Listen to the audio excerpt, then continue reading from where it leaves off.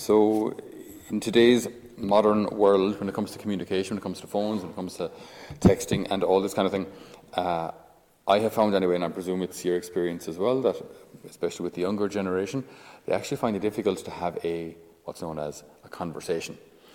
Just a sit-down conversation between two people where you're in each other's physical presence and you actually speak, right? I think phones have kind of spoiled us in a way that someone can write to you and you can read the message and go, yeah, think about it for half an hour or a day, and then write, well, no, you can't. If you write back after a day, that's considered ghosting someone, almost, whatever. Anyway, so you have loads of time to reflect and think about it, and then whenever you want, you write back, and then they reply, and then you think about it again. You know, what I'm saying is, you take the conversation at the pace you want, if you want any pace at all. You know, and then of course there's no physical interaction, there's no expression on your face, so you send an emoji, a little cartoon type thing to represent what emotion you're experiencing at the time, or what emotion you want them to think you're experiencing at the time. When you're really annoyed and you send a smiley face anyway. But so you can camouflage what you really think. Same with Facebook and those kind of things. You project a certain version of yourself, a certain image of yourself. You scroll through like the 10, 20, 30 pictures of yourself and post up the one that looks good, or the one that you think looks good, or the one that you think emphasizes whatever traits that you think are desirable. Basically, you're constantly kind of filtering and choosing how much you engage in a conversation, and what kind of distance there is and what kind of distance there isn't. Whereas in a one-to-one conversation, you don't have all those securities. You can't run away. Well, I suppose you can. But generally speaking, you're face-to-face with the person. They ask a question, and now you have to answer. And they can see the reaction on your face, and they can see your body language, and they can see maybe the sincerity of what's going on inside you. Maybe you feel a little more exposed. You can't hide behind a screen anymore. And I find that interesting, all that topic very interesting when we think about also our relationship with God. In our first reading today, it's from the end of Deuteronomy. We have the account of Moses dying, and it speaks about Moses in very wonderful, in very beautiful terms. But most especially as regards how it describes his relationship with God. Since then, there has never been such a prophet in Israel as Moses, the man the Lord knew face to face. So Moses was the man that the Lord knew face to face. Strangely, I think when it comes to our faith and our prayer lives, we often don't have this aspect to it. We don't have this idea that I can or even I should relate to God face to face, one to one. I think there are a couple of problems, we'll probably speak about just three this morning when it comes to our relationship with God face to face. Firstly, we might think the problem is on his side, okay? Which it rarely is. That the problem is on God's side, that God isn't actually interested in me as an individual. Okay, so if the problem is on God's side, then God looks and he just sees humanity, all 7.5 billion of us, and there's a whole lot to do and a whole lot of intentions coming in, and the Pope is asking for all sorts of things, and so God is busy, occupied with those kind of global issues, right? You know, world peace and recycling, and what all these holy people and saints are asking him to do. But is he interested in what little old me asks? Is he interested in us as individuals? We might believe that, well, no, he isn't really. And I get it. Like, I mean, there are lots of important people out there, so maybe they take precedence. Is he interested in little old me? Well, the answer is yes, but I might not believe it. I might not believe it.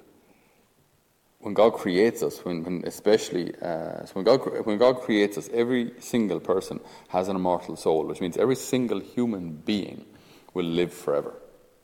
Not here on earth, but our souls afterwards will live forever. The soul it's like the body, it doesn't need nourishment in the same way. So when the body dies, the soul continues to live. So we have been created with an immortal soul. Now, in virtue of our baptism then, we become children of God. Children. So if a mom has 5, 6, 10 kids, as they used to maybe back in the day, it's not like just because you've got 10, now there are a few that are disposable or dispensable or there are a few that whose names you can hardly remember, whatever it may be. I mean, you love them all. Doesn't matter how many you have. Each is loved as an individual because they're your children. And so even more so, even infinitely more so with God. It doesn't matter how many of us there are, especially in virtue of our baptism, when we become his children, then he knows us and loves us as a father, the best of fathers, would love his child. If it's one of us or 10 billion, it makes no difference. We have his undivided attention. He knows us. And he seeks our face. The psalm says, it is your face, O Lord, that I seek. Hide not your face. And that brings us on to point 2. So the problem isn't from God's side, that God isn't interested in us as individuals, that God doesn't want to be with us. Of course he does. He does. He does. God is love.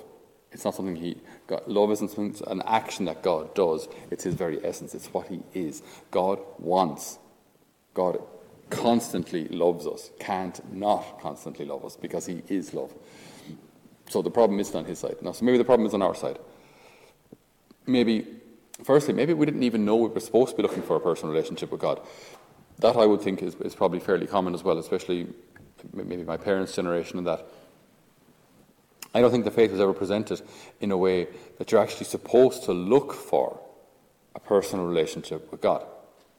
I think the idea was, do what he asks, go to Mass, be a good boy or girl, don't break the commandments if you can at all, and then you're good to go. That's kind of it, especially the whole Mass thing. Once you go to Mass, that's that box ticked. Now you're a good, God-fearing Catholic. What more is there to do? I don't think it was ever really understood that we're actually supposed to be looking for a relationship with God, not just believing he exists, but that I actually have a relationship. So that might be another problem. Maybe we didn't know this was even the goal.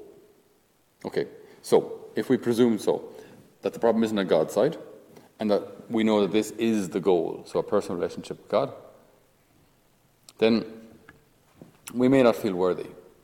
Problem number 3. We may not feel kind of ready or acceptable to God.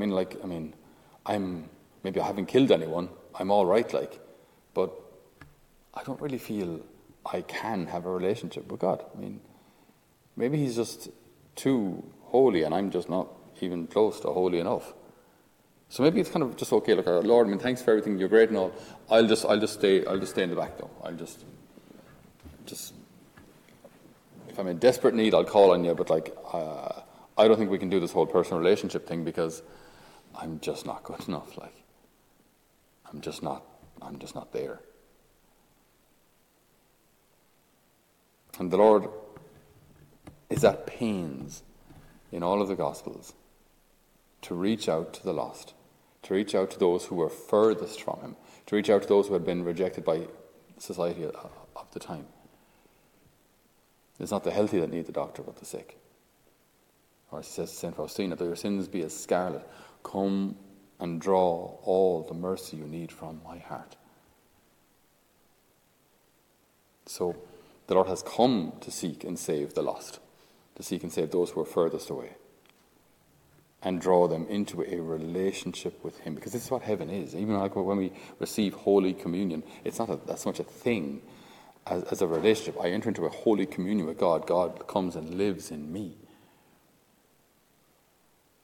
So the Lord seeks me. The Lord seeks my face. The Lord seeks my attention. And he wants us to seek him in return. And if so, even though it'll never be written about or it'll never be known, maybe this reality can become ours too. There has never been such a prophet in Israel as Moses, the man the Lord knew face to face. Maybe it is possible that the Lord would know us face to face and that we would know him, and that we could have this holy communion with him, enter into a holy communion with him. Even in the most simplest of ways, as we heard in the Gospel, where 2 or 3 are gathered in my name, there am I in their midst. So maybe this is actually much easier than we thought. The Lord is already doing his side. Am I doing mine?